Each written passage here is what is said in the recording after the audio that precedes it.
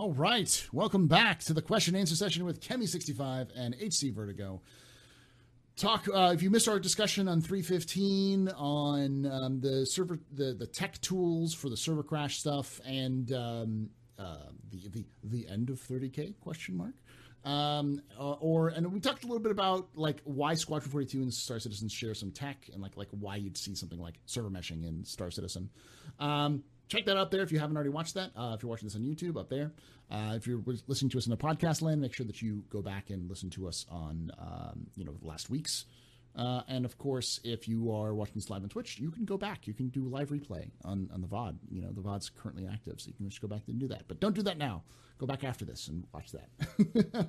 All right, let's get started. These are questions that are submitted by the chat for us. There are a total of 14 so far, and I'll pause this at probably around 20 questions just because I don't want us to go to beyond that, because that'll be probably an hour and a half as it is. So chats ask questions. You all can ask us questions still. If you hit the little coin icon in the chat, type out or choose the Captain's Table question option, type that into chat, and then hit submit, and it'll pop up onto my list.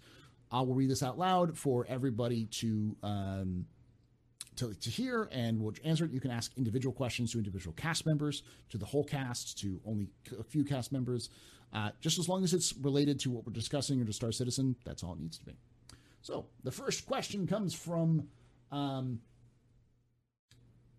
Onkaline2901, who asks, how do you see the inventory system evolve over the coming patches? In its current quote-unquote glitchy state, it needs some work. What features does it need, which it doesn't have now? And which features would you like to see gone? Vertigo, let's start with you on this one. Sure. What would I like to see removed from it? Obviously, the camera needs to be fixed. So when people walk in front of you, it doesn't block your view or something like that. Mm-hmm.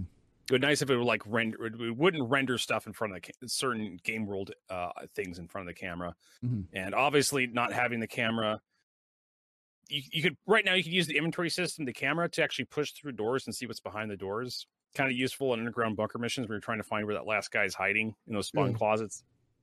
So you obviously can do that. The ability to drop boxes underneath your character to break into ships, that'd be nice to go away. We've done that a few times. Build yourself a tower of leading tower of pizza, and suddenly poop, you're inside someone's Hercules. Mm-hmm. I definitely think they need to improve. Like right now, the system is real finicky. It's real fiddly. You have to kind of every time you respawn, and even if you have everything in your inventory, you just gotta you gotta build up your outfit. You gotta drag over the you either gotta right click equip on the undersuit, and you gotta drag over the armor pieces you want, and then you have to get the equipment you want just to get ready. I'd love to have loadouts, preset outfits. You could walk up to a closet. I don't care if you have to physically walk up to a closet and click equip loadout, Chris. Just you have a loadout closet or something you could walk up to, and you just open it up, and the character just puts everything on, and you just walk out the door with it. That'd be great. I love preset loadouts. I love the idea of a preset loadout of like, hey, even a purchase option. So you can set up a loadout and be like, if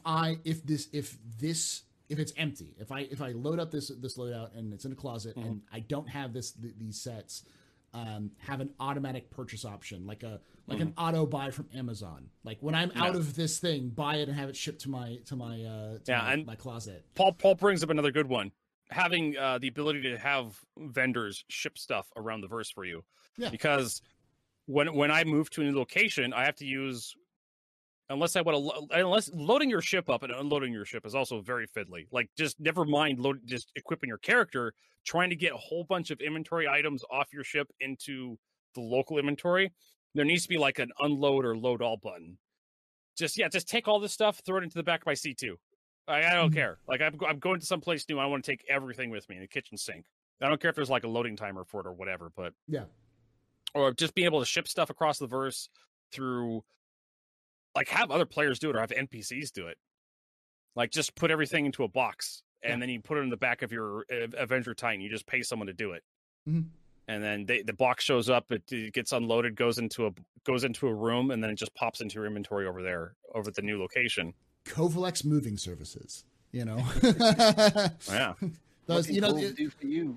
as anybody who's moved probably in the last 10 years has heard about, there's always these like the pod service where you can like pay for a pod and then throw everything into that pod and then close it, and then they'll like put it on an 18-wheeler and ship it to wherever you're going.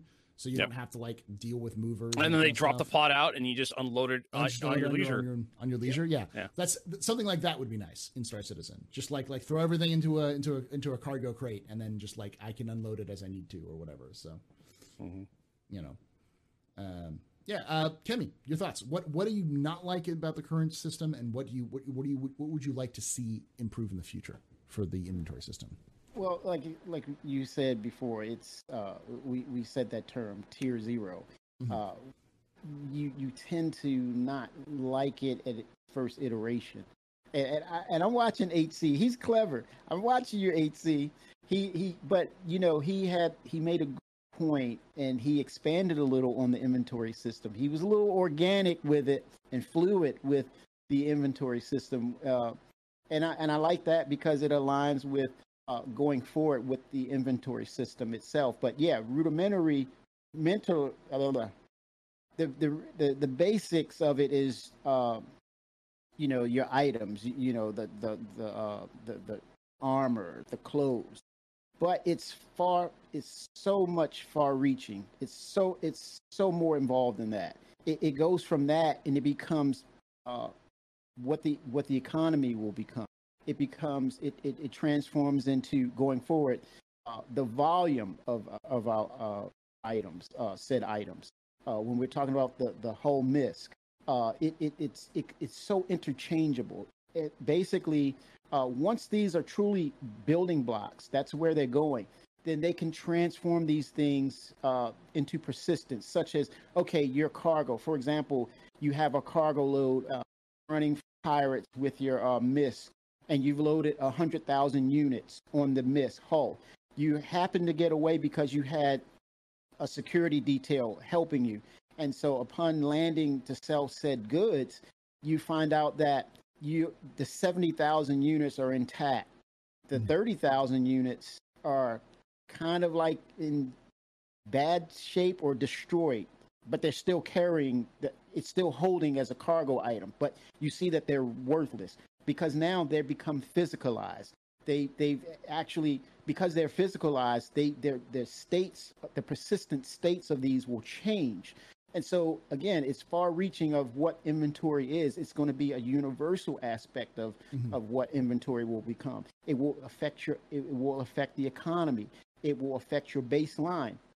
You have to protect it. You have to put your life in, you have to make a business decision. You say, okay, I'm being held up by pirates. They disabled my ship. Do I just go ahead and give them the inventory, the items? Yes, no, or do you want to death of the spaceman? So when we're talking about inventory, it's so fluid now.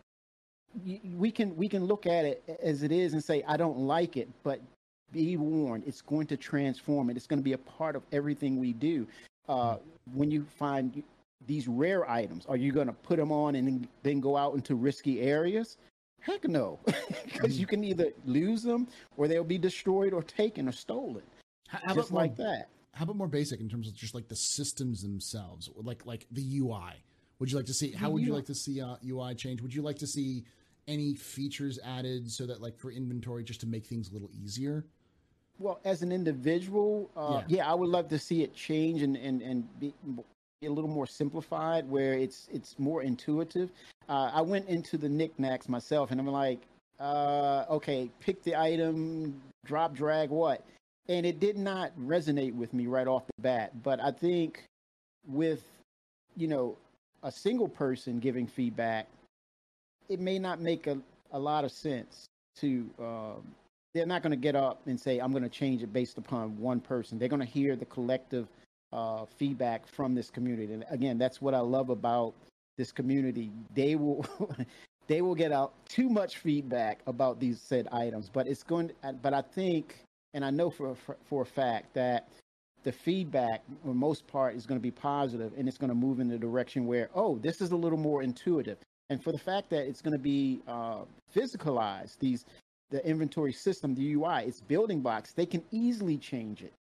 It's not a thing where they have to go in and say, okay, I'll get back to you next year. Because it's building blocks now, they can rearrange or change the aesthetics of it or how it functions. But right now, it's just me learning it. And so it's hard to say I don't like something until I get accustomed to it. And then once I get accustomed to it, I'm going to be fair and give it a chance. I'm going to work my way through it. So I think with that said, there's going to be changes. They're not going to sit still and say this is it and that's going to be the end of it.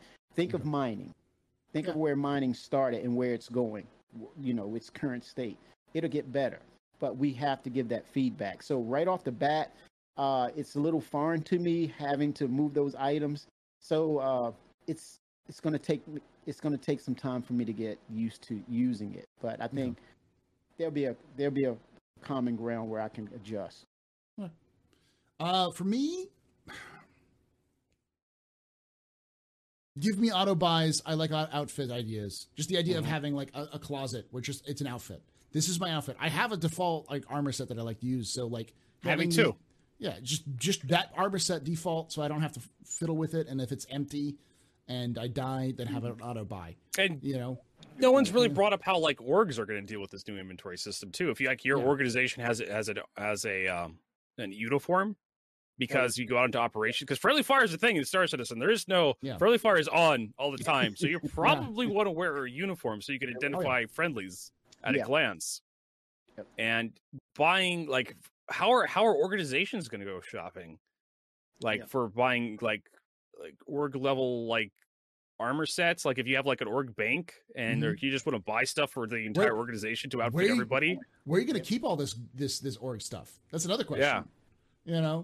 But obviously on your Idris or your Javelin or Kraken to have I'd also say tabs is the big thing I would like to see.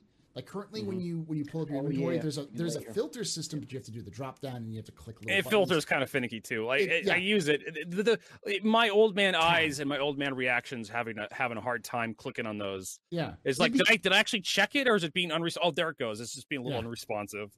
Give me tabs. Give me clothing, Under Armour, weapons, armor, so I can just, and then you don't have to have sub tabs, but you can have filters like then you can in your tabs, in your tabs, because if it gets that bad. I mean, we don't need CIG. I don't need the entire undersuit to be displayed to take up like this much of my screen space. You could probably fold them up to half of just the chest or something and just put a little tag on. I don't know. Also, CIG, I know it's a jacket, but you can fold jackets and stick them into backpacks. They're not too big to fit into a backpack. I know. Why can't I put an undersuit into my backpack? Like they fold. It's too big. No, it's not a rigid suit. It's not like the Pembroke suit where it's like armor plating and stuff. Like you can't really fold it that well. No, it's a flight suit. I should be able to like the gap. There it goes right into the backpack. So yeah, those little things. I actually like it better than I thought I would, because the first time I looked at it, I was like, this is bad. This is terrible. Like, I'm glad they got rid of the old system, but I was almost like, I kind of like the old system better. Now that I'm playing with it, I recognize that it's just Arma. It's Arma, Daisy, Tarkov. It's the same thing. But I'd rather them have an Arma, Daisy, Tarkov style like paper doll where like it fades out, but then you have an actual separate screen instead of this. You're looking at yourself live, because that's just you clip through walls and it bounces over things and it becomes way too finicky for that. Like it's already a finicky system. You don't want to add to the finick of the whole thing. You want to make it back in UI where it becomes a list. Yeah, exactly. Your default is at the forefront. Yeah, you don't need the 3D. Chris, you don't need to 3D everything. Yeah. All right? Yeah. I know you want to, and I know it looks cool, but then when it gets to actual functional gameplay applications, you get weird stuff happening like that. So once we start dealing with volume, you're going to need to change or transform that. Yeah. But I don't think I'd like to change things. Others like, the box thing, get rid of the boxes. Like, I don't like the idea of me pulling out a helmet and suddenly it's a box, make it a helmet. Yeah. I get that's just a work in progress thing because they don't have the physical models of you holding all of those things yet. So, but yeah. All right. Next question. Next question comes from,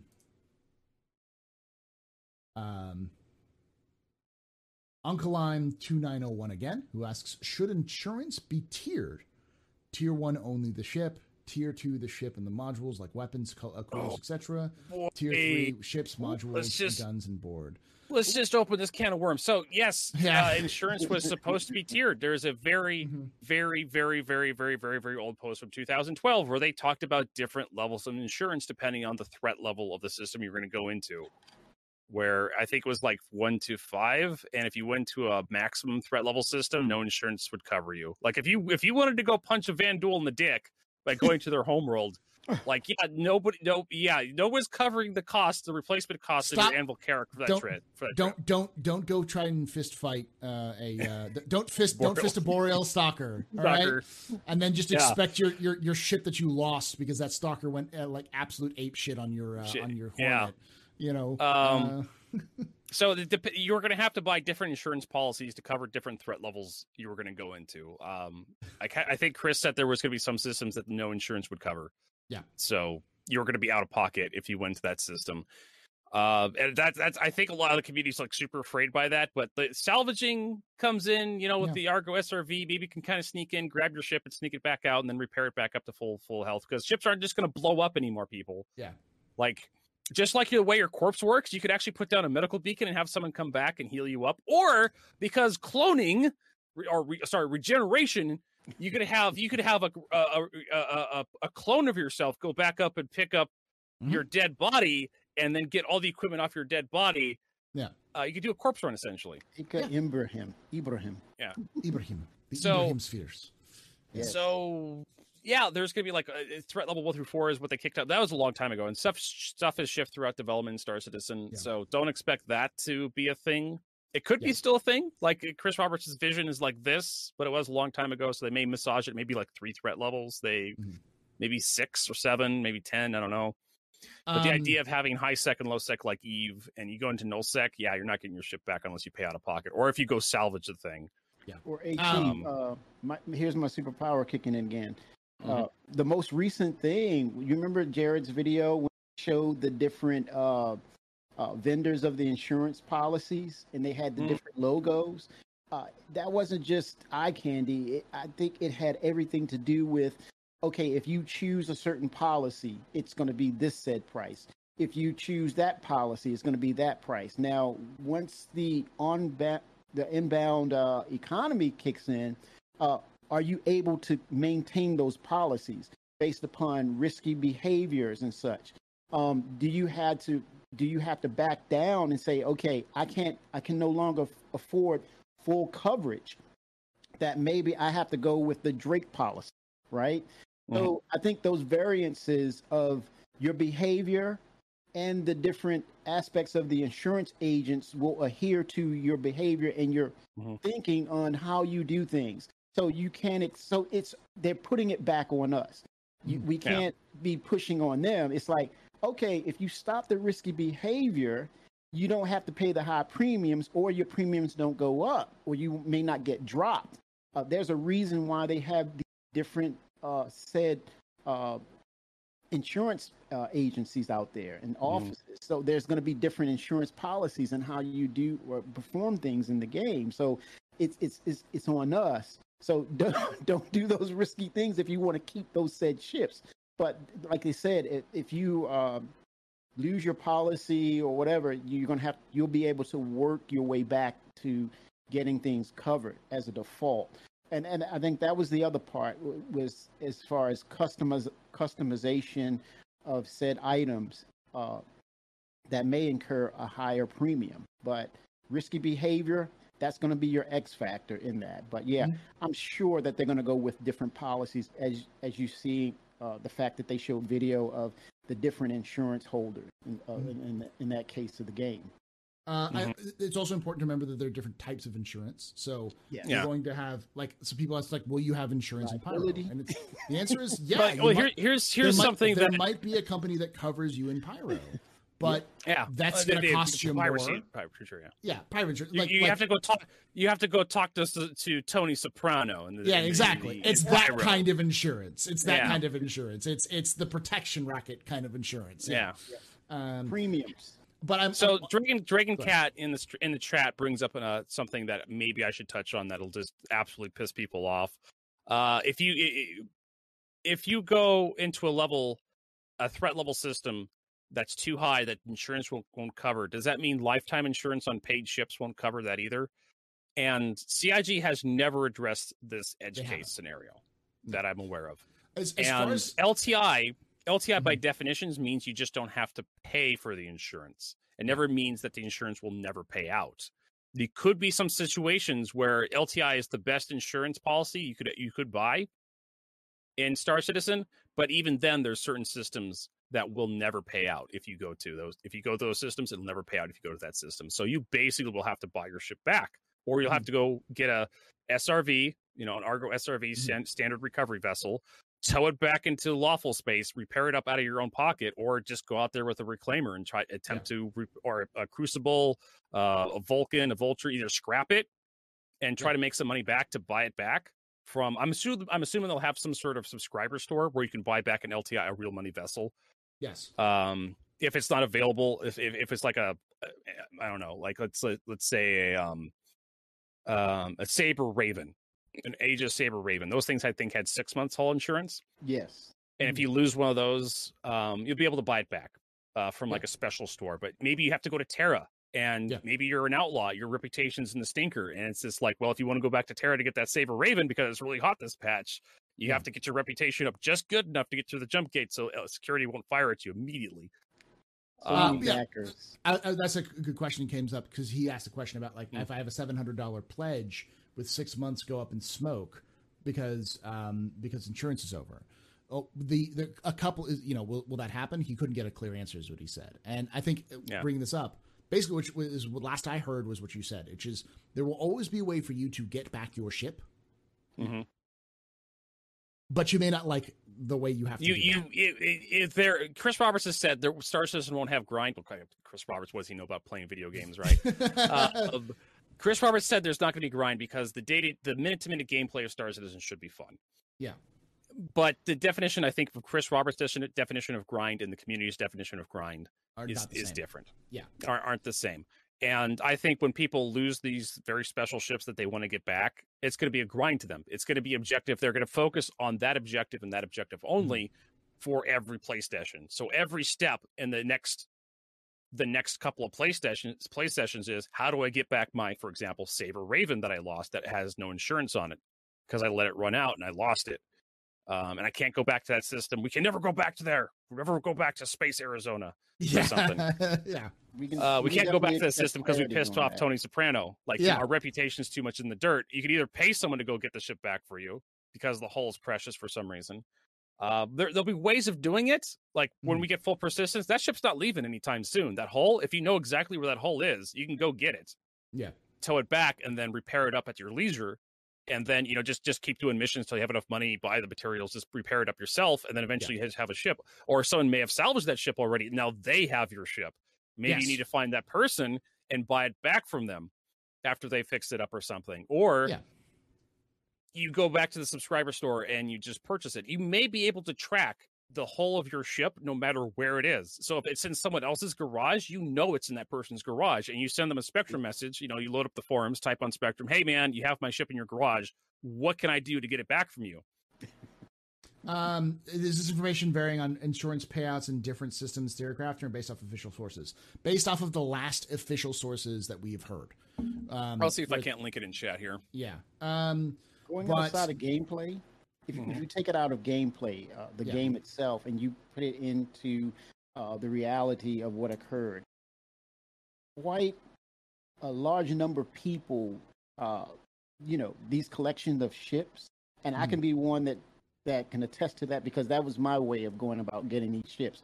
They were all LTI, lifetime insured, ships. So I would believe that they will tread lightly in how they approach the insurance policy and the concept of lifetime insurance, because you're dealing with an avalanche of backers who pledged based on lifetime insurance, and you've seen or heard of people melting ships or buying LTI tokens to get said ship at LTI. So I think the approach they're going to approach this very careful with LTI and insurance policies, because there's a wave of backers ready to, they're chomping at the bit to say either it's going to work or it's not, and be ready for the backlash.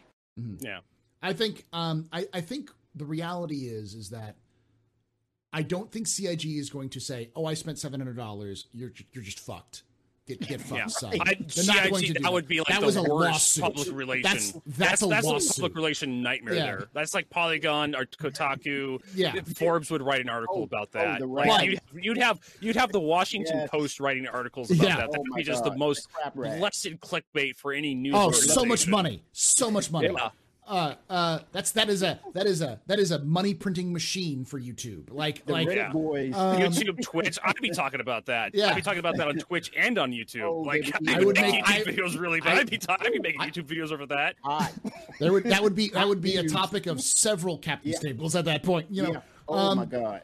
So the point being, the CIG has always indicated that there will be some way that you will get back your ships that you purchased with real money. Yeah.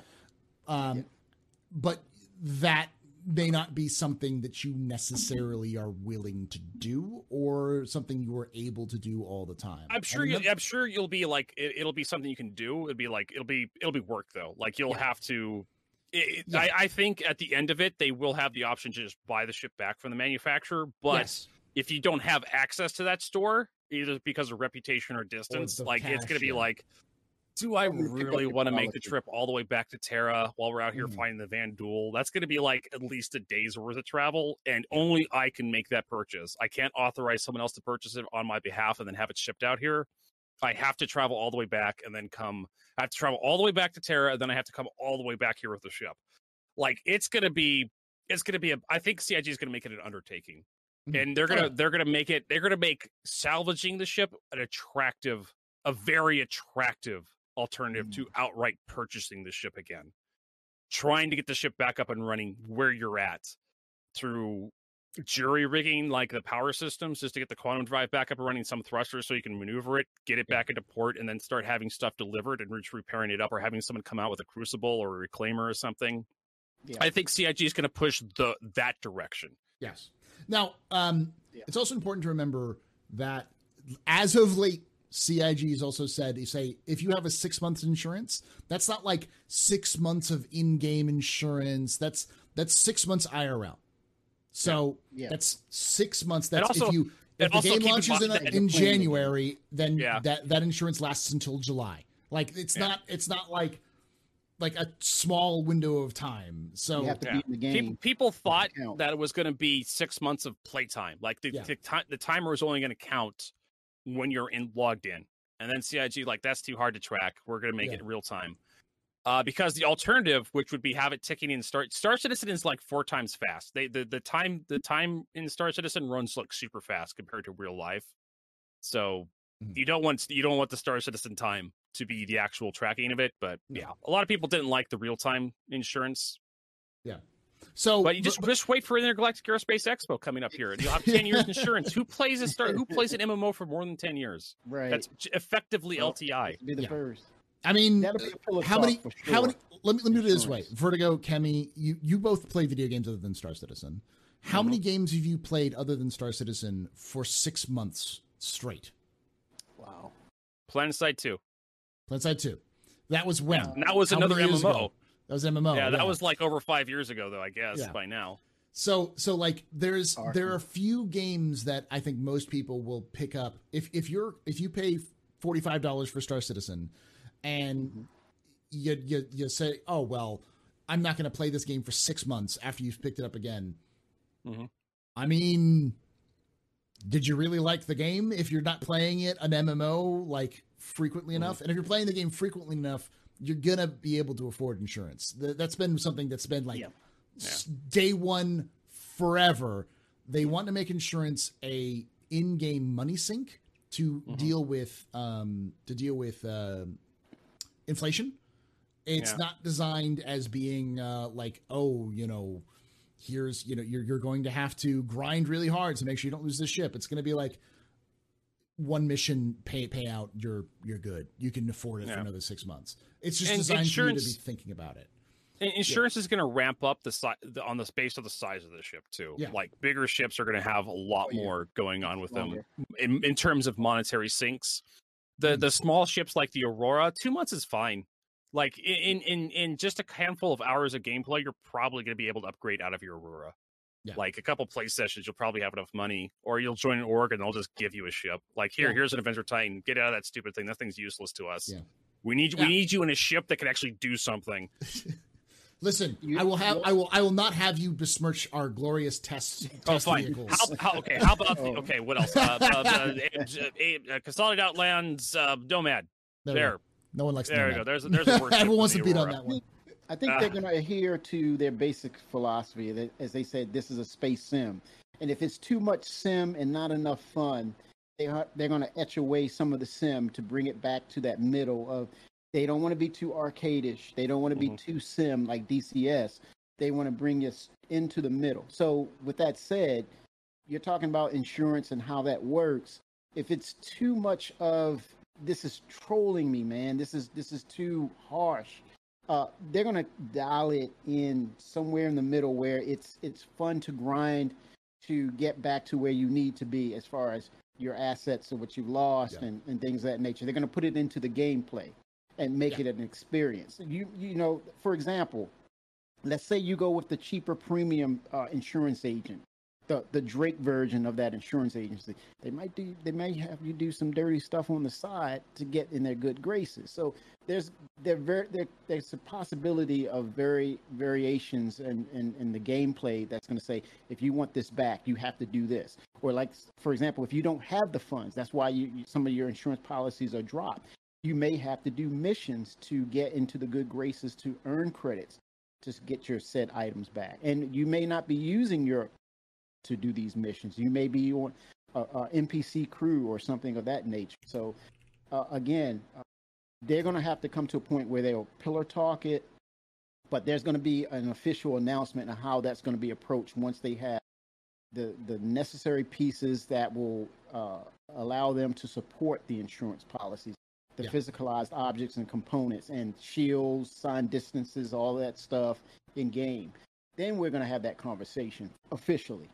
I locked the questions, by the way, because we were at like 20 questions and you didn't want to. So, but yeah, so and the answer is because like the question effectively because of that question was, why is CIG being cagey about this? And the answer is CIG doesn't really know what the final version of insurance is going to be, and so they don't want to give an answer that is completely opposite to what they're going to happen because they don't know how insurance is going to be tweaked because they need to see it in the wild before they can balance it. And like insurance is going to be introduced, I guarantee you, before the end of beta, whenever that is, and the heat death of the universe. And they're going to, when they introduce it, it's going to be a temporary solution to test things out, to see how it happens, and they'll tweak it around. So yeah, the reason why they haven't talked about this is because, you know, it hasn't run. And I agree. The person who posted said this is a huge turnoff for new backers. I agree. I think the insurance system is dumb. It's been dumb since 2013, and there are other ways of dealing with it. But CIG has just leaned into it because it makes them money. It makes them stupid amounts of money because people are absolutely stupid when it comes to things like, I need LTI. Oh, I need LTI. It's like, no, it's not that. Whatever. Let's go on to the next question, which is from Gin and Tonic, who asks, I've heard the crossbow they showed off a few months ago is a rare loot drop. Where in the hell is my Shroud of the Albatar cross-promotional Kickstarter crossbow? I don't know. Hate that thing. Like, okay, Paul, if I could start laying up things I hate in Star Citizen, Yeah. That crossbow would probably bump off the Nomad from the number 2 slot to the number 3 slot. Oh yeah, so we're not the Anvil Raft, the Shroud of the Avatar crossbow, the Consolidated Outland Nomad, the 600i, the Constellation. We're just like, that thing's not a ship, but I hate it. I put it in my ship hate list because that's how much I hate that crossbow. I mean, they even have the Xi'an rocket launcher in that loot pool. These are rumors. I haven't seen them yet. Yeah. So the answer is because I think they've been found in the files, but I think the answer is that it may be that they haven't, because it's not done yet. It's in the loot pool. I haven't even seen pictures of them.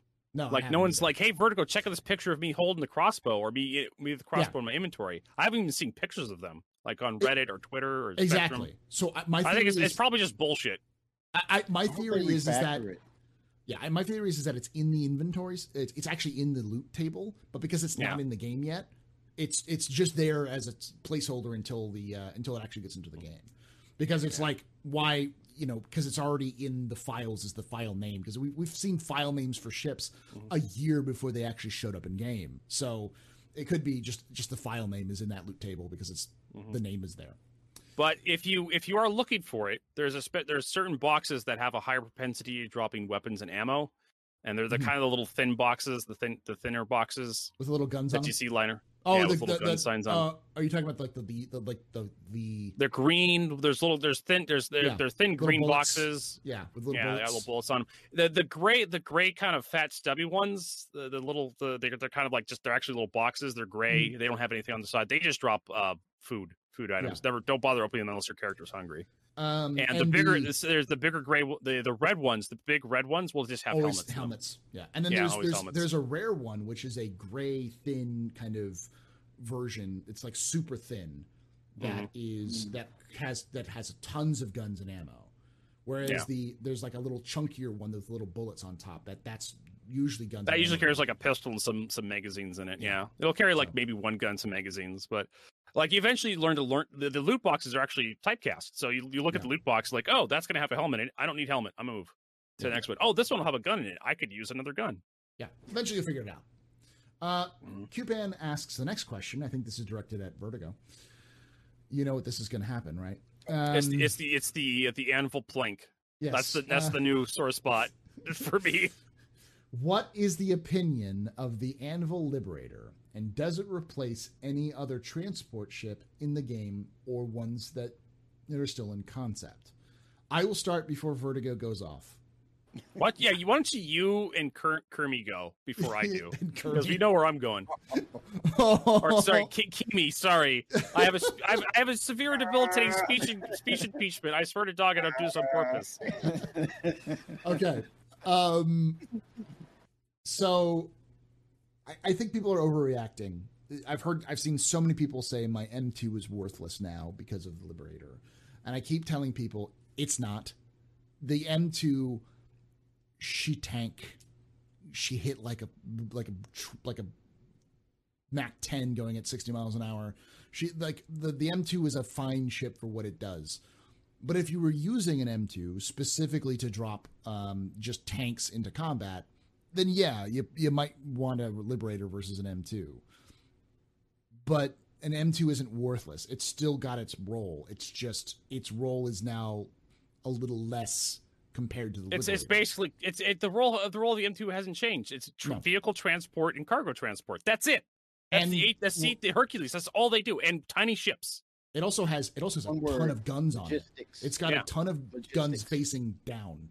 It can just fuck shit. So we're talking about the A2, the C2, the M2. Their roles haven't changed. The Liberators bring something entirely different to the table. Yes. Strategy. Yeah. It's a smaller target, smaller footprint. Yeah. And you can deploy multiples and then basically land or disperse at a spread. So there's strategy behind that. And the M2 and the A2, they're actually designed to take shots. Like you could drop stuff off in a hot LZ with those ships because they can tank. The M2's got extra. The M2 and the A2's got extra armor, and they have pretty good shields to boot. And they're not bricks. So when you get them into atmosphere, they actually have turrets will on them. Fly. They can fight back. Versus if your power goes out in the Liberator and you're in atmosphere, you might as well be like, I don't know, saying your goodbyes because you're about to plummet and crash and explode because that thing is not aerodynamic whatsoever. Yeah. So there goes your mission. Yeah. So, Kenny, what are your thoughts? All in one basket. I guess you're pretty much we kind of talked about this to death already. Like it doesn't replace any other ones. I don't think it just does one thing really good, which is haul ships and vehicles at the same time, which nothing else really does. So, and you can cargo run with the A2 series basically, but with the Liberator, it's all strategic. It's all military based. Mm-hmm. All right. Next question, because Vertigo would just go off on it. Vertigo is still running on the high that Disco Lando told them that he was right that the Liberator is garbage. It's intentional garbage. It's a flying landing pad. I hate it. It doesn't look very good. Out of all the ships in Star Citizen, and the fact that they gave it to the Anvil Aerospace Corporation as well. Like we could have had the Eclipse bomber. We could have had the Ares. Anvil could have had the Ares, the Eclipse. We could have had the Perseus, but no, we essentially get a super Crucible. Mm-hmm. Look, everybody forgot about the Crucible. Vertigo remembers the Crucible because it's an Anvil ship, and it's stupid that Anvil got the Crucible instead of Argo. But here we go.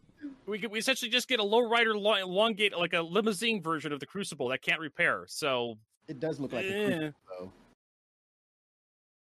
All right, let's move on to the next question. Gin and Tonic asks, if you look at the progress tracker in conjunction with the information they gave us in CitizenCon, I think this is directly from me, I saw this question before, they seem to be a lot further along with early graph or entity graph and server meshing and Gen 12/Vulkan than you've been giving them credit for, the Astropub.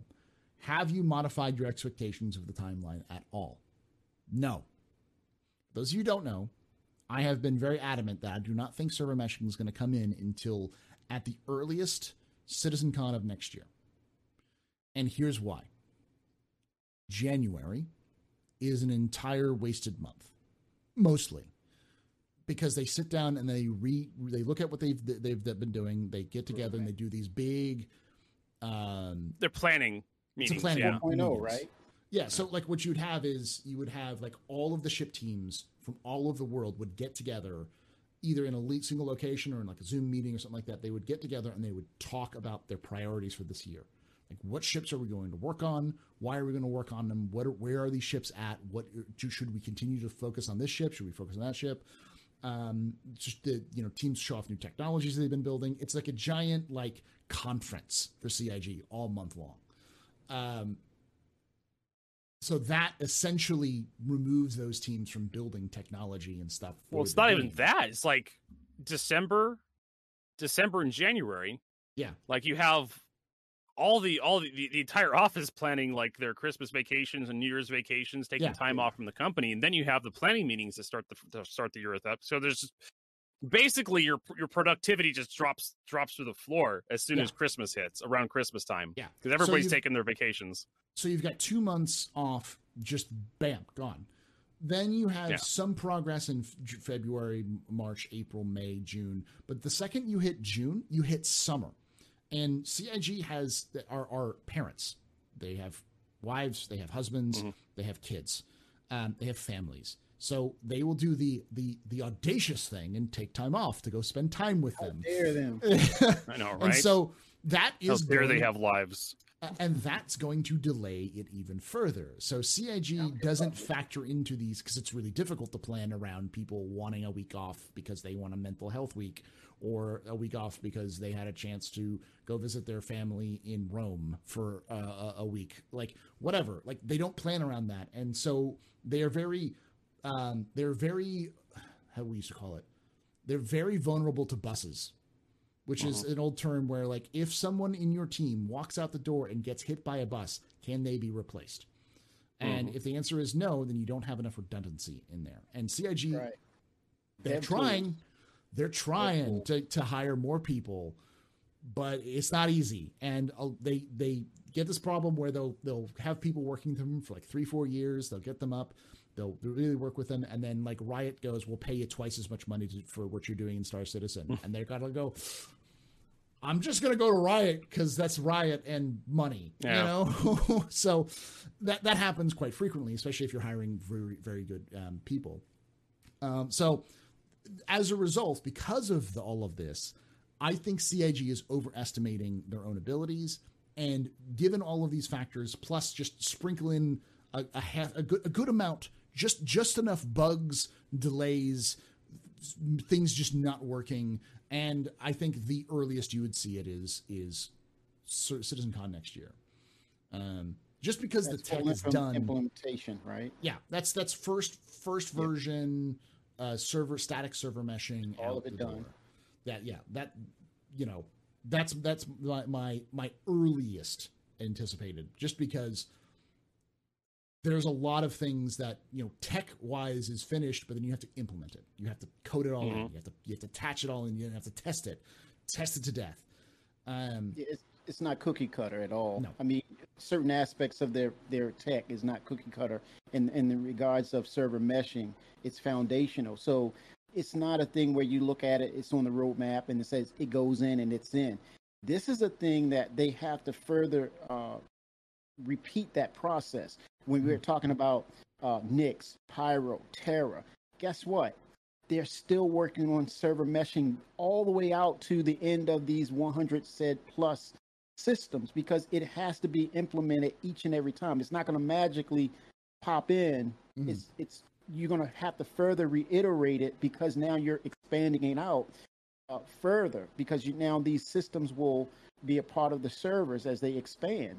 So it's a thing of, it's not done. It's saying this is us building it out. So you can kind of parallel that with, all the way to the end of 2022. Oh yeah, along with that, you're getting Terra, you're getting Soul, you're getting Nix, in that cadence of them developing. So it's ongoing. I think you're fundamentally wrong. Okay. So you're basically developing it and continuing the process as you expand out. There's always done. Yeah, there's always going to be some sort of application at the end of the road where someone's going to have to sit down and code something, or an artist is going to sit down and put something together. You can build all the tools in the universe. You're still going to need to have someone who puts it into the game. And the whole point of building the tools is to have, as Paul said, you have a developer run off to Riot because they're being paid more by Riot. The whole point of building tools is so you can have less specialized requirements. It's less specialized, less senior developers who are prone to run off to another company. Yeah. You don't need that expertise to build your levels or your games, because you've built tools that are so easy to use that less specialized employees can just slap some stuff. That's what building blocks was so important. You don't need to have someone who has 5 to 10 years of UI experience, because you just have one of the designers, the people who build the ship can sit down and just kind of drag together a UI that works and then put it in front of Chris. And Chris says, I don't like this. Move this over here. Make that pixel blue, not green. Yeah. I'm going to borrow that, Jenin. I'm going to borrow that. So fundamentally, these systems are going to be different. Why? You have an ocean in Stanton. Pyro, you have a lava ocean or lava river. Another area is going to be mostly ocean. So fundamentally, it's going to be different. So guess what? The aspects of the tech is going to be different. It's not going to be cookie cutter. They're going to write differently. The coding, because you're interacting with these different systems and they're going to react a certain way. The Vandal system is going to be far-fetched, alien in how it's being delivered. So again, they're going to be fundamentally looking at those differences and then fitting them into the server meshing tech, because it's different code, because you're going to interact differently with these environments. Fog. Like for example, the cloud tech now, it's advanced. That's a little different. Fundamentally, you're going through, what did Todd Pappy say? I'm using my superpower again. Cloud sandwiches. Weather effects. Different code. So you have to address that when you're talking about moving server meshing forward. So here we are. It's got to be consistent, where it persists, it interacts with us in a certain way correctly. We see it differently. So that way the gameplay experience is not cookie cutter. Stanton, they're saying it has most of the assets in it, but Pyro, when you saw the video, Holy smokes, the jump point was beautiful and dangerous looking at the same time. Totally different. Yeah, and I think what you're trying to say, because I see people saying like, oh no, that's not how server meshing works. The issue is that all of this new tech has to be built and then put into the game. Yes, it will be a lot easier to put that into the game when server meshing function and works. But it doesn't mean it's not still. That doesn't mean that someone doesn't have to code it for that server meshing reality. It's going to still require to be put into the game. Do I think it's going to speed up? Yeah, because the base stuff is done. Everything speeds up after the base stuff is done. But it doesn't we've got more UI work done this year than we have in the past 2 years. So now that building blocks is finally deployed, we're seeing a lot more movement on UI stuff, and we're seeing stuff coming in that needed UI work, like the inventory stuff. Yeah, and Star Marine updates. But while we were belly aching, some of us about CitizenCon, it was not enough content. They were just talking about tech. Well, hello, that's going to give us the content. Yeah. All right, let's move on because we've still got 15 questions. Trouble Magnet asks, do you think the choice of the name Shard was an unfortunate for their server clusters, since it seems to be because it's been used for static servers and MMOs? Any suggestions for a new name for them to use? Okay, chunks. So chunks. I like chunks. Systems chunks. Or systems or galaxies or clusters or star clusters or cosmos. Clusters would be nice. Clusters would be good. Clusters would be good. Yeah. Like just calling them clusters, or like using some, because they do this a lot with their things. They use in-game concepts or like well, astronomical Paul, where did the word shard come from? It came from using the fantasy elements of the original MMO, Ultima Online, right? Yep. Yeah. It was from what was it, Ultima 4? I think Richard Garriott did an interview on the ecology of Ultima Online, and he actually explains where shards came from. But Ultima 4, they defeated one of the evil bad guys, and when they defeated them, it broke the world into shards. Yeah. And they used that as lore for justifying using the shard system for the MMO Ultima Online. And then everybody else just picked up on that. Even other video games, but like database operators, they'll call stuff shards and not realize where the genesis of that word came from. Yeah. Well, we do realize that Tony Zurovec worked with Sir Richard Garriott at Origin, the game. So did Chris Roberts. Exactly. We create worlds. So he did the AI for the very first Ultima. So it's his. That's his baby. But I don't know. That would be a question I'd have for Chris, is how much work did he do with Ultima? Because I know he worked at Origin. I can imagine he did some pickup work for them, when he wasn't busy doing. Yeah, because Chris Roberts was coding. Wing Commander 1, Chris Roberts was actually coding that game. Yeah. Back in his youth. What's his nickname? The Beast? Because he stays up 3 a.m. coding. The Beast. Yes. Wow. I also heard he's incredibly competitive when it comes to video games. Like absolutely cutthroat. Like he will learn if he gets beat, he will spend the time to learn how to beat you. Wow. He will. He's that guy who trains and then beats you. Wow. Chris Roberts is coding the game too. Yeah, he's still coding, but I mean, anyways, moving on. But I think you could easily come up with it. I do think a lot of the use of the term shard, it caused a lot of people to switch to what they know of what a shard is. Yeah, and bring it into reality. It's possible. Well, no, because the shard is, in classic MMO terms, means static server. Basically, you cannot leave this shard. And so when they heard the term shard, they assume negativity. It has negative emotional weight attached to the word. A lot of people, or it has baggage. The word has baggage attached to it, and expectations when you use that word. But it's a common database. When we're talking about servers and database kind of stuff. I know the name for it. Call it a sector. There you go. Nice. There you go. Nice. So you have sectors that go into the mesh. There you go. So they attacked him when he said shard. He said, "Oh, it's not a big universe like you promised. Exactly. It's a shard. I never expected Chris Roberts' vision of everybody in the same universe that can interact with everyone else. I never saw that planning out. There's just too much data to juggle. even if we go back to like Freelancer 2, or the spiritual successor to Freelancer 2, back when it was like 2013, 2020, 2012, when that was like what the funding was kind of pointing towards, before we started ballooning into like, $30 million a year, when it was a much more lower scale budget, maybe we could have gotten the majority of the player base, but not everybody. You're still going to have people who have copper wires for internet. Yeah. Dial-up still exists in parts of the world, and like, unless you just want to make some huge concessions. EVE Online could do that because they're a tab targeting MMO.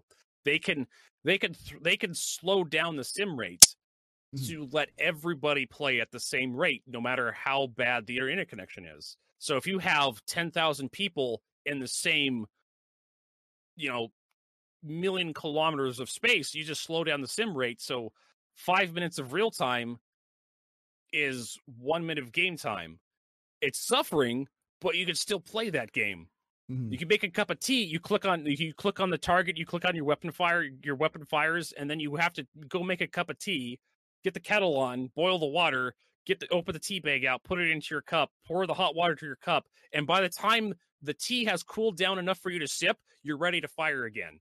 Yeah, that's essentially what EVE Online does. I still think that this whole thing though is much ado about nothing. I think what we were explained was what they can do right now with the tech they have, and they've even said that they're continuing to develop it and work on it. Yeah. They'll find a clever solution around this at some point. Yeah. But there's still going to be limits. There's going to be how many people you could have. I've used this explanation before, this example before. There's a limit to how many people you can have standing shoulder to shoulder at All-Star pad A00. And still expect the game to run fine, and still have everybody expected to have a good gameplay experience. Yeah, it will increase. Like if you want to have a firefight in A00 with like 1,000 people, Star Citizen may not support that. But it's still going to be an MMO, and plenty of MMOs use the sharding system, where you join a server and you're locked into that server unless you want to pay money to go join a different server. I don't think that's even going to be a thing in Star Citizen. I think they'll find clever ways around it because we'll see.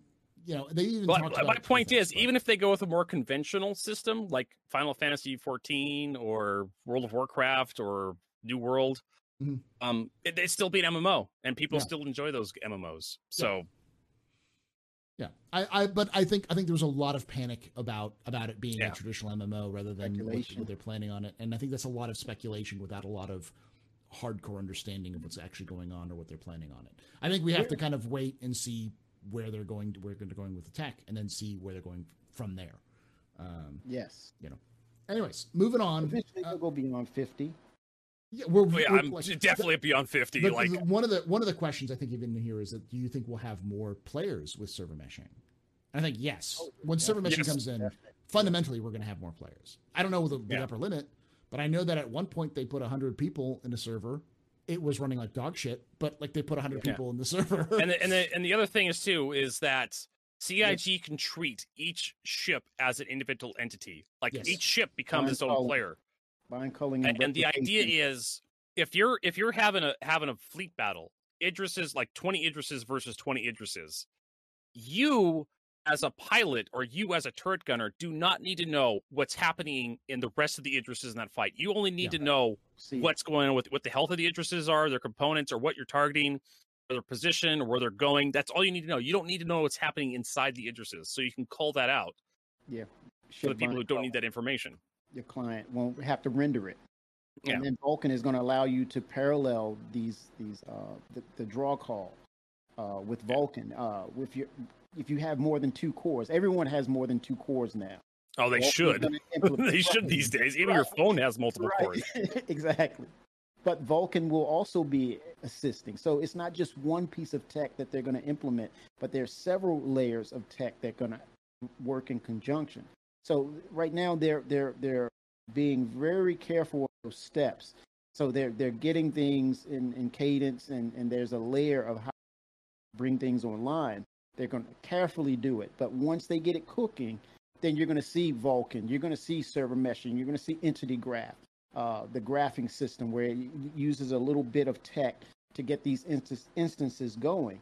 So when you culminate all that stuff together, you're going to get a very a much better experience in what we're doing in the game. Player counts going up, better persistence, and so, and being able to travel to these galaxies and interact and hang out and loot things and acquire items. So expect better. Not to say that it's the end of the world.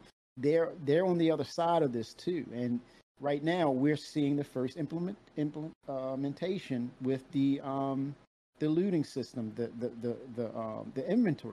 So they're moving forward. Definitely, they're moving forward.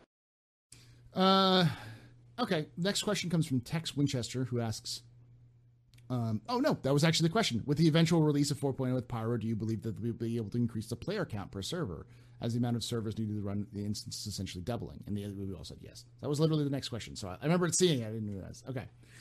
Multitasking. Dragon VCat asks, with the relatively short range for most ships for QT, do you think they'll release some of the longer range ships with hangars before Pyro comes out? For example, the Polaris, Liberator, or other carriers taxi ships. Yes, but I think they'll more rely on refueling ships, which is what they seem to be doing right now. Yeah. Because refueling has been the thing they've been really working on to try to make it work.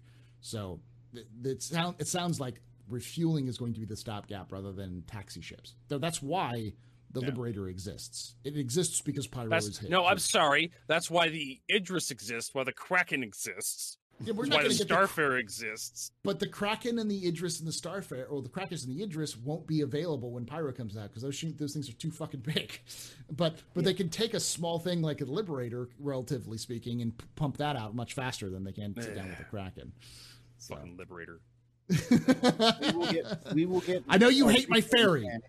I know you hate my ferry, but I love. No, I'm from Washington State. We love our ferries. You just want actually, for those you don't know, that's an actual joke in Washington State. Like we have an island county where there's a bunch of islands where people live on out in the Puget Sound, which is connected to the Pacific Ocean.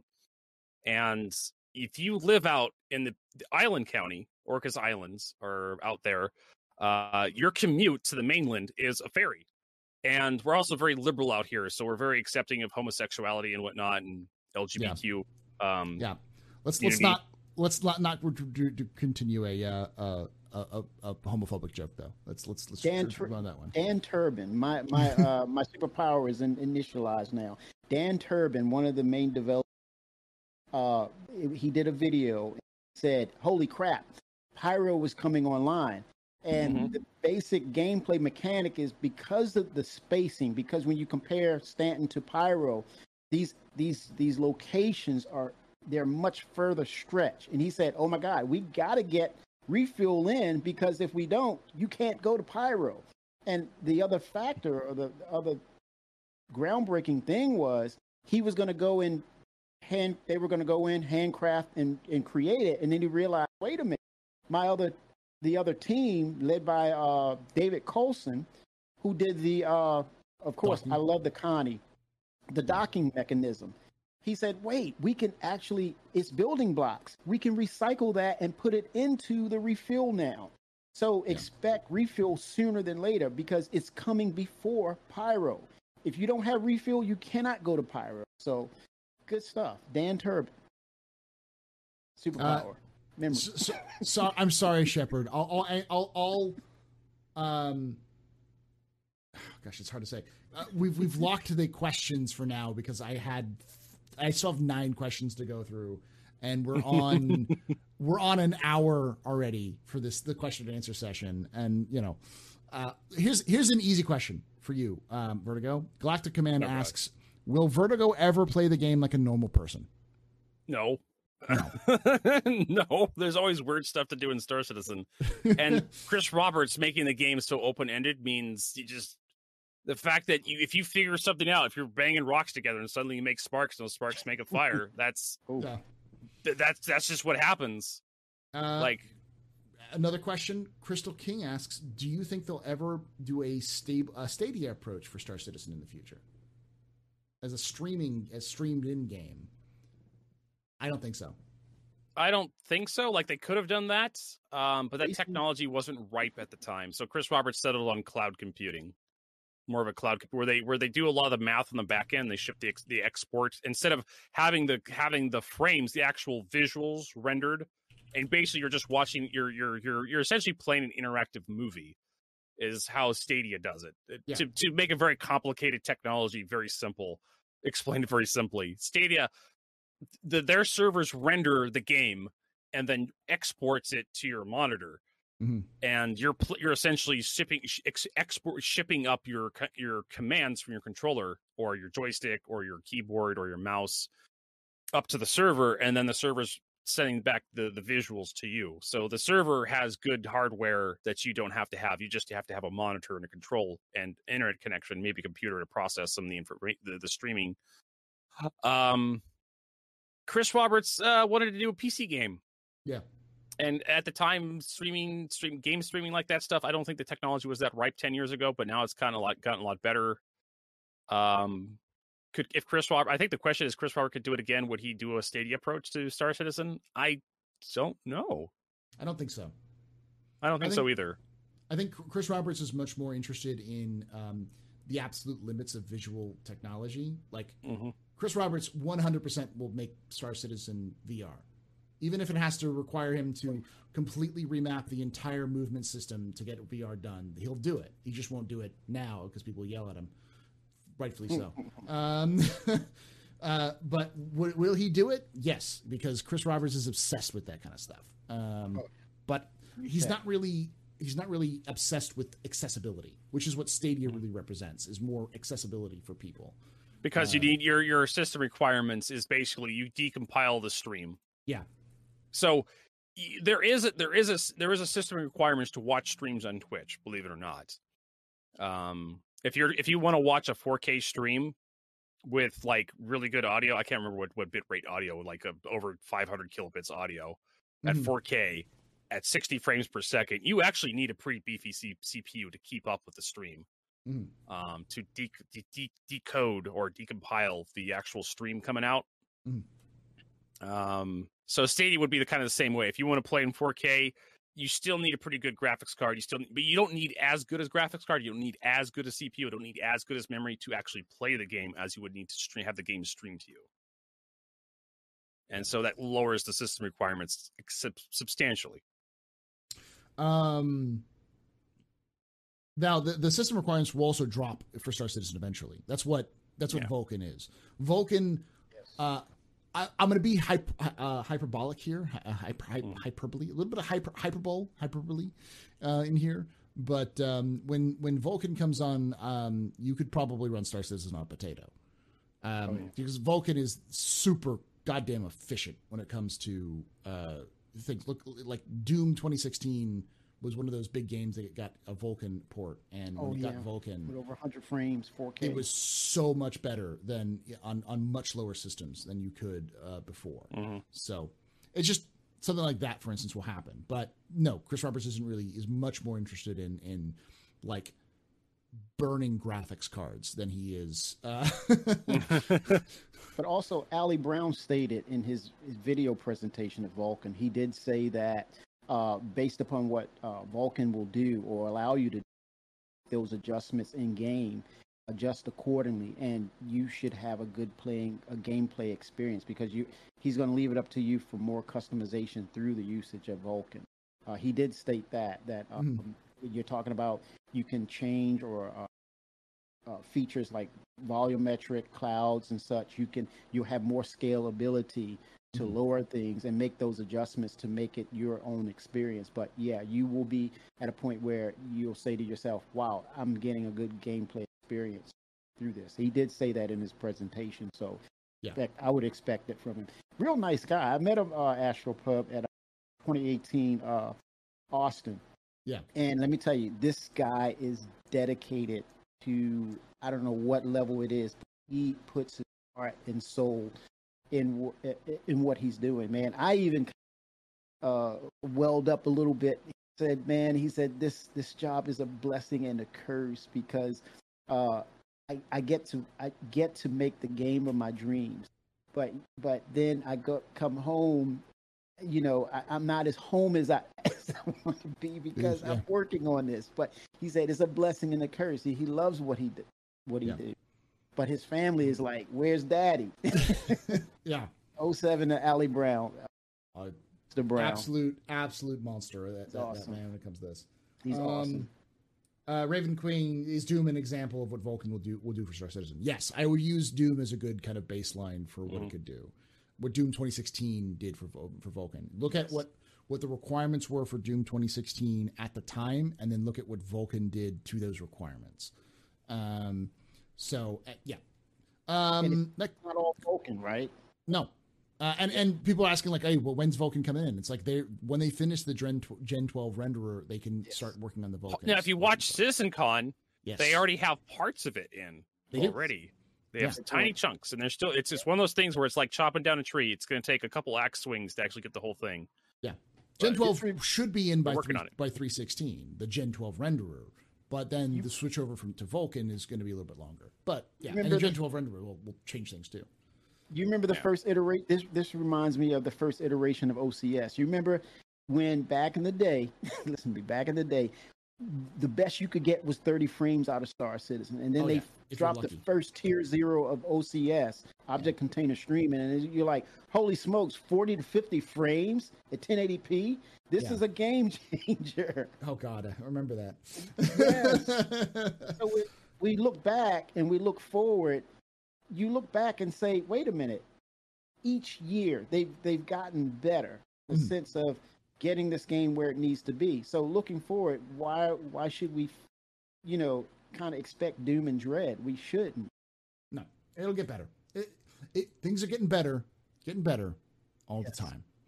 All right, next question comes from Dragon V Cat, who asks, on my previous question, my big question is this. How are small ships / budget players going to get to Pyro when this is a thing? Are systems going to be closer than seems realistic? Are QT ranges going to increase? Will we have NPC / player services to help the smaller ships reach actual far-off systems? No, you just won't be able to go to some systems with small ships. You just will have to rely on the help of others, or just good luck, son. Or you're going to have to buy a different quantum drive. Yep. Like a more efficient quantum drive. I toyed around with the idea with having like external fuel pods on some ships. Like you could replace the missile racks with extra fuel tanks or something, or buy a different ship. That's why exploration ships exist. Yeah, Chris Roberts, entry level exploration. I think it was Ben. It may have been Ben Lesnick. It was somebody at CIG said Chris really felt the process upon which a player in Freelancer took, or maybe Privateer, it took to get your first jump drive, your first drive to get out of the system, was part of the experience. So I guarantee you what Chris Roberts would tell you if he's like, oh, well, what about the new players going to Pyro? My question is, why would you want to drop a toddler in the middle of Mogadishu?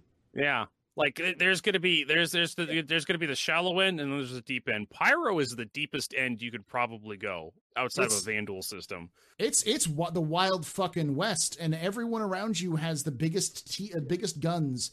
Why are you walking around with an Aurora? Yeah. Like, why are you taking a toddler? I know there's challenge plays out there taking like level 1 characters into like the worst possible situations you can, but the gate is going to be getting there, right? That's going to be the moat that the new player has to cross. If the new player can't cross that moat, they're not going to get in trouble, right? Because it's like in order to get to Pyro, you have to wait for, well, I don't know when jump points are coming in, but in the future, you're going to have planets that orbit. I don't know if jump points are going to orbit around the star or if they're going to be fixed in space. I don't know. But you're going to have to go to like the Pyro jump points out on the edge of the Stanton system next to Microtech. Like you're going to have to travel all the way to Microtech for one, and then you're going to have to make the jump, the quantum trip to the Pyro jump gate, and then cross into Pyro from there. And then the Pyro jump gate is going to drop you out, and it's going to be a hell of a trip to even get to the nearest Pyro planet. Yeah. So that's true. But you know what, guys? Astropub and I do remember Private. I played it. Yeah. And then the other thing I want to add to it is the state of the games of PC, well, just games in general. The state of it is it's all about winning. I'm winning. So it's like, if I'm not in Pyro, I'm losing. With that said, when I go back to Privateer, real story, I worked and I rushed to get that next upgraded ship. Even though the one I had was tricked out and everything, I went and got that Taurus, next upgrade. The flying brick. This is Privateer, right? This is Privateer. Yeah. And I upgraded and I sat in it and I said to myself, damn, I fast-tracked it. I got buyer's remorse because I ended up with a ship with a default loadout. It wasn't... And I was hurting because I wanted that ship that I tricked out. So with that said, Chris's philosophy is not about you're getting in the game to win. There's no winning. It's about the experience. So don't rush yourself to get into Pyro. What these guys are saying is, why are you going to hurry to hurt yourself? You're hurrying up to hurt yourself. You're going to rush to get over to Pyro, and then you're going to say, I don't like it here. This is not fun. Everyone's just shooting at me at my little ship, and I'm just dying all over the place. Yeah. You want if you do want to go visit Pyro, get friends with better ships. And they encourage that. Right now, turrets are great. In the future, I'm sure they're going to try to make turrets as good. Crewing's like when Xenothreat was a thing, I logged into my alternate account that just had the Aurora. I did a 0 to hero. You know what I was doing, Paul? I was manning turrets and throwing cargo boxes around. I never got into that goddamn Aurora the entire time. Which is fantastic. As soon as I'd spawn in, I was in someone else's ship. That is my favorite. Excuse me. Ooh. That's his favorite sneeze, everybody. It's favorite sneeze. Shit. That's my favorite thing about things like Xenothreat is that I fully expect like something like Xenothreat to be happening in places like Vanduul space all the time. So if you're just like, you know what, have gun will travel. I'm gonna take my Aurora. I'm gonna go to the edge of the Vanduul system. I'm gonna find a ship that needs a gunner, and I'm gonna be making me some money. Yeah. And that's gonna be a thing. People will do that. Like I'm a big proponent of the no ship package, of like a $20 package, $25 package where you have a character, and you just good luck. You know, maybe a $30 package where you get a character and a gun. Well, we had, believe it or not, people were asking for that for years. Yeah. And CIG did a giveaway for the Grey Cat Rock DS, and I think a few other ships. Yeah. Well, and I noticed it. Yeah, it had a DS or Rock DS with it, and a copy of Star Citizen. I did a double take when I saw that Star Citizen digital download. I was showing it off on stream. Like, here's what comes in it, and we're doing a raffle for it. Here's all, and I just did it. Comes with a copy of Star Citizen. What? Yeah, like you can start. People have been asking for years for the web store to have like a hard mode start where you start with just a ground vehicle or something. But unfortunately, it comes with a Aurora loaner, though. I don't know if it's going to continue coming with an Aurora loaner, but coming from Chris, what I remember what he said, he mentioned that he wants to build out these systems that he wants you to live in it. He doesn't want you now. You're granted you can do this, but he wants the system to be so fulfilling that you want to be in that system and really thrive and enjoy and say, you know what, I'm hailing from Stanton, I'm staying in Stanton, and because I'm having so much fun, as opposed to I need to planet hop here and there. But with that said, it's about, okay, if you're going to do things, you're going to do it right. You're going to adhere to the physics in the game. It's a sim. So you're not going to say, well, I want to just jump in this ship and get myself exposed or vulnerable to these other situations. It's a meta game. You have to think about where you're going, what you're going to do. You're going to strategize. Part of that is, I need to cluster up with these guys right here. And if I'm going to go out for my first event, do it in numbers, not just, okay, I'm going to cruise control it over there and then whatever happens. You got to think about the experience. You got to know what you're getting into. But at the same time, he's going to feature fill these experiences with these systems with so much to do that you're going to build up and you're going to do it right. I mean, that's the approach. You want to do it right and then venture on and say, I'm prepared. It's about preparing yourself in this game, not being reckless. Hence the death of the spaceman. It's not about reckless behavior. All right, let's move on to the next. We only have 5 more questions left. Crystal King asks, think we'll get bulk cargo missions with rep in time for the cargo refactor? I think so. I think we'll get, I because of the back end of Quanta and where it is now, you know, how, you know, it's chugging along, because I don't think we're going to get the cargo refactor until 317. And the 317 is also when we're going to get the sellable function where you can start selling guns to merchants and stuff like that, stuff you loot. That's not just the random stuff. And I think I wouldn't be surprised if we have that, we have the cargo refactor, and then have something like cargo missions to go along with the refactor, where you pick up like 4 boxes, not like tiny boxes, but like 4 pallets of this, and then move from point A to point B. Because I don't see that much different from what we currently have, right? I don't know. You don't think so, Vertigo? No, I don't think they will. I don't think they'll get cargo missions in time. It's probably coming a little bit late, but they'll come eventually. Kimmy, what do you think?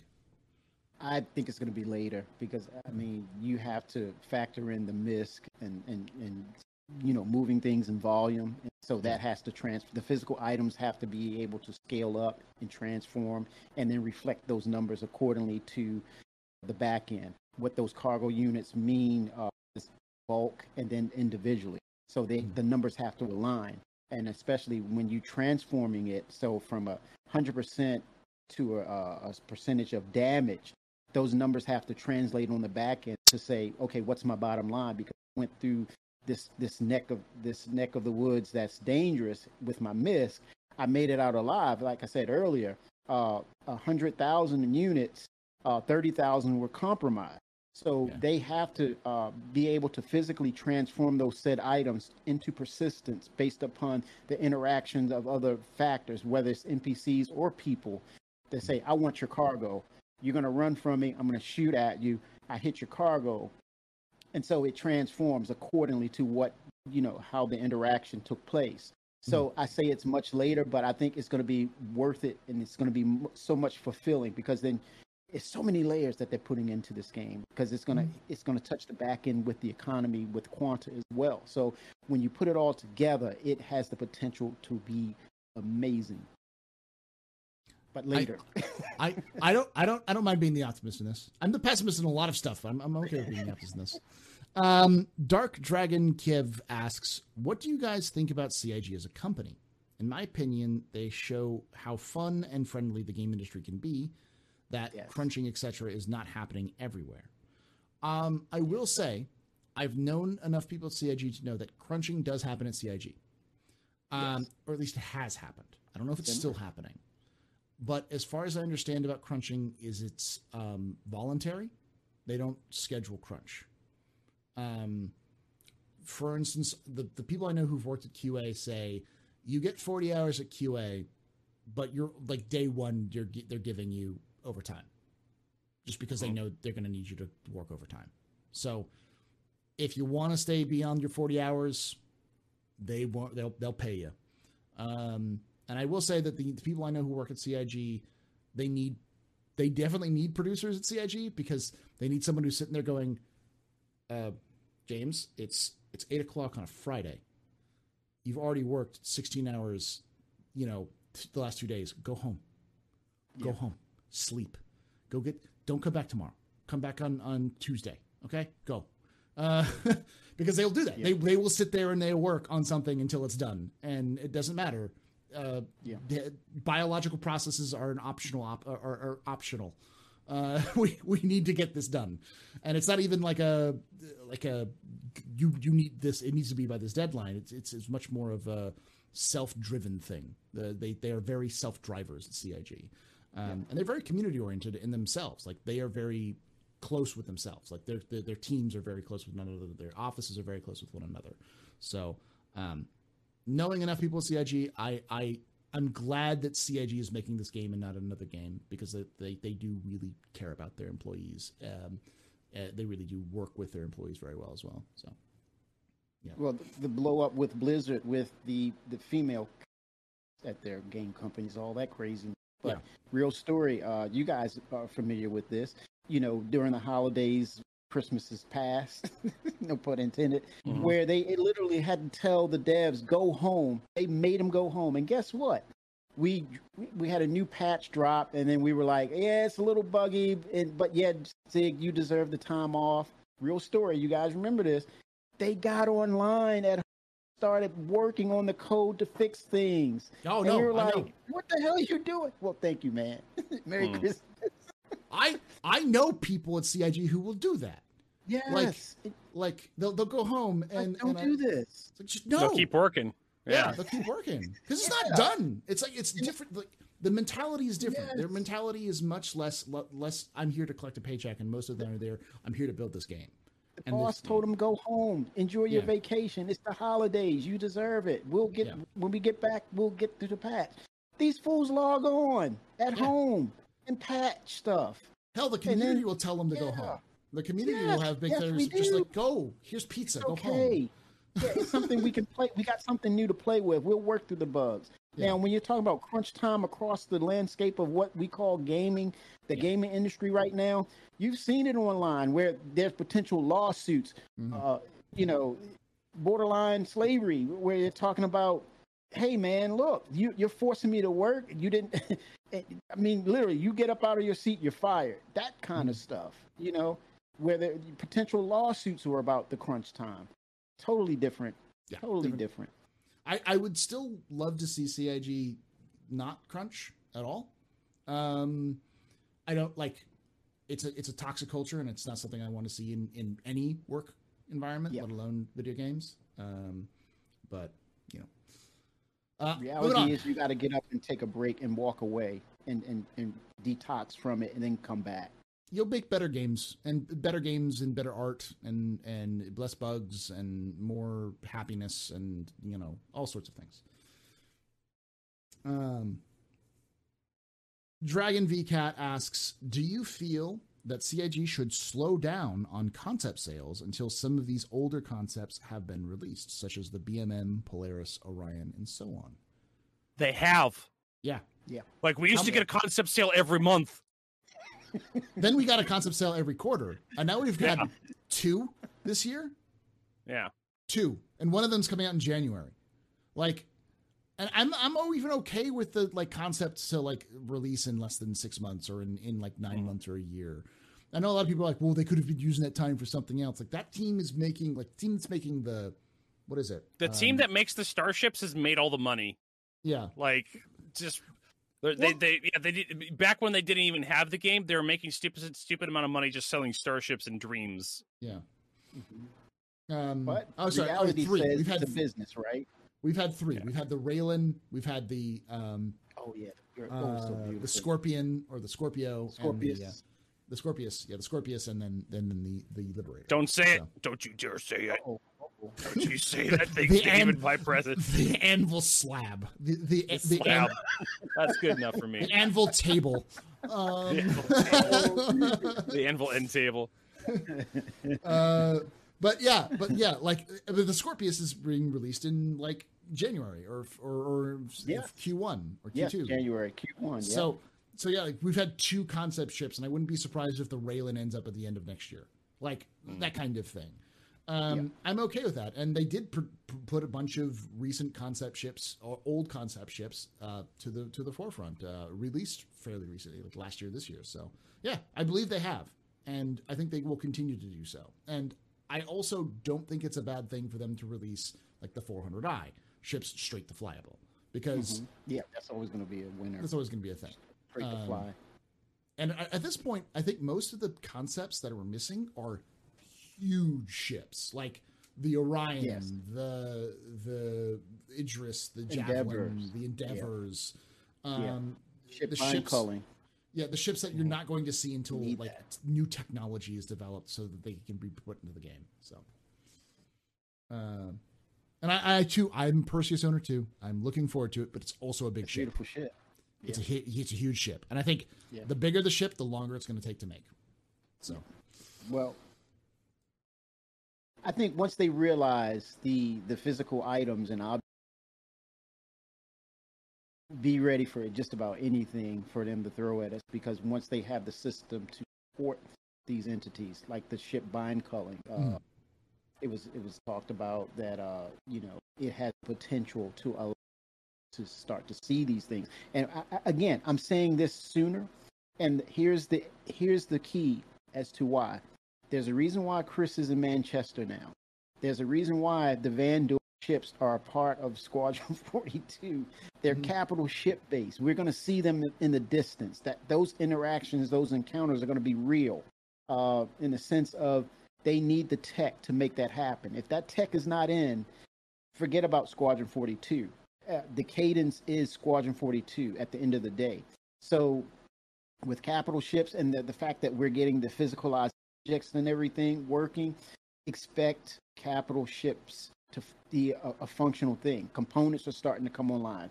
We have the visuals for the shield effects. Now that's going to be physicalized in the next patch.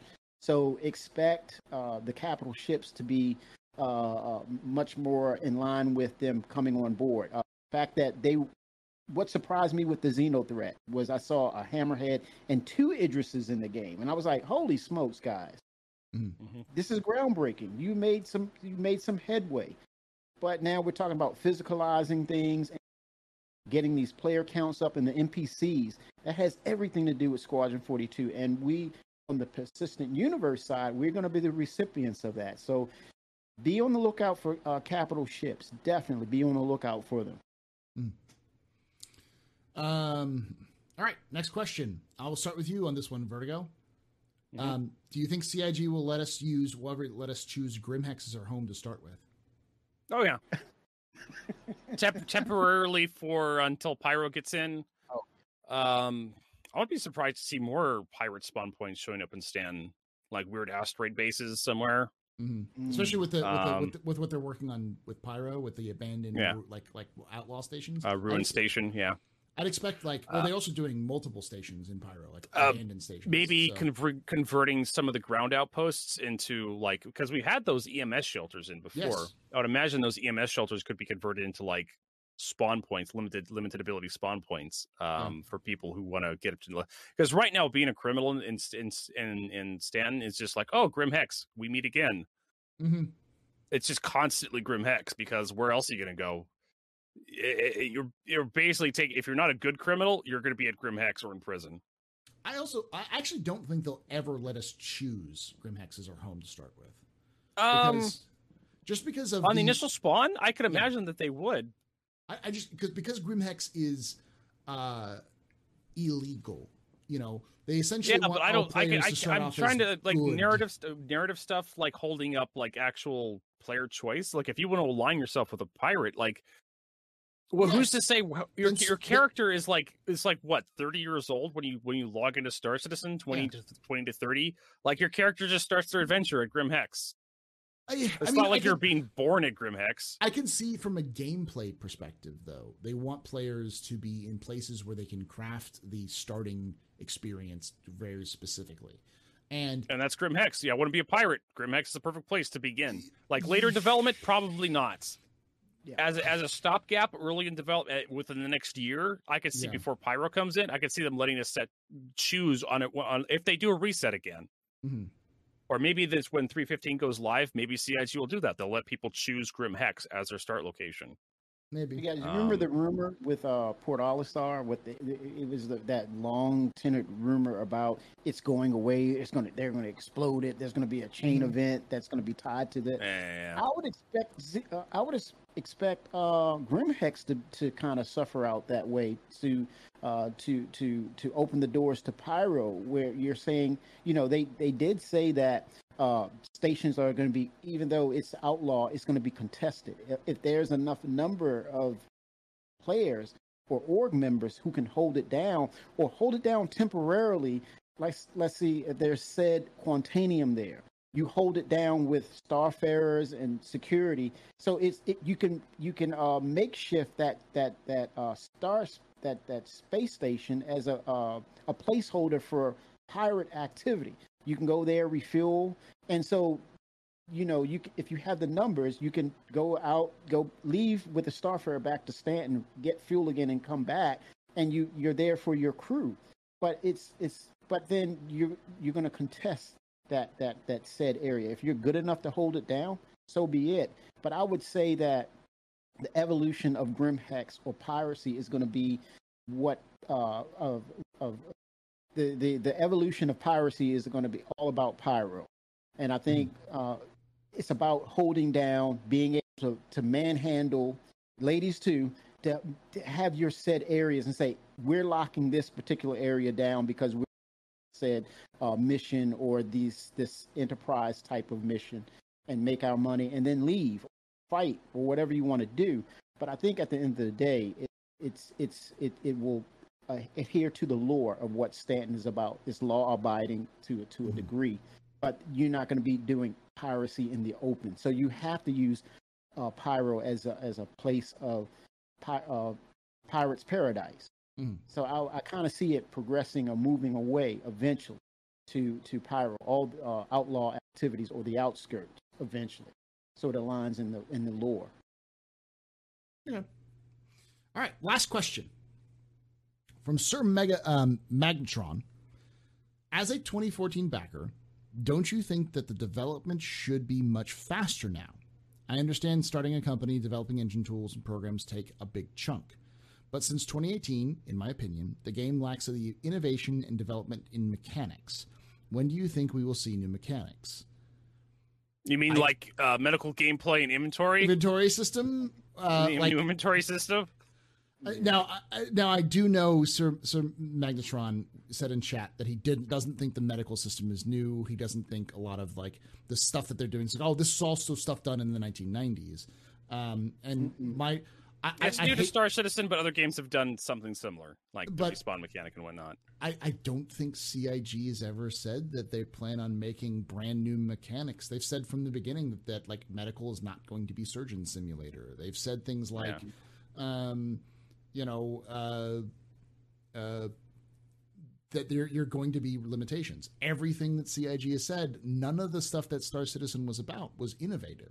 All of the stuff had been done by other games. The thing that makes Star Citizen unique is it takes a bunch of ideas from different games and then smushes them together. That's the thing. It takes a lot of ideas that would work as their own game and puts them with another idea that works as their own game and then combines them and sees how they function together. You're going to see stealth gameplay. Oh, well, stealth gameplay has existed forever. Yeah, but have you seen stealth gameplay in a game where you could also go mining and then also negotiate business with an alien race and drag someone in from a maybe one of these days someone will release a game like that, Paul. Maybe. Maybe.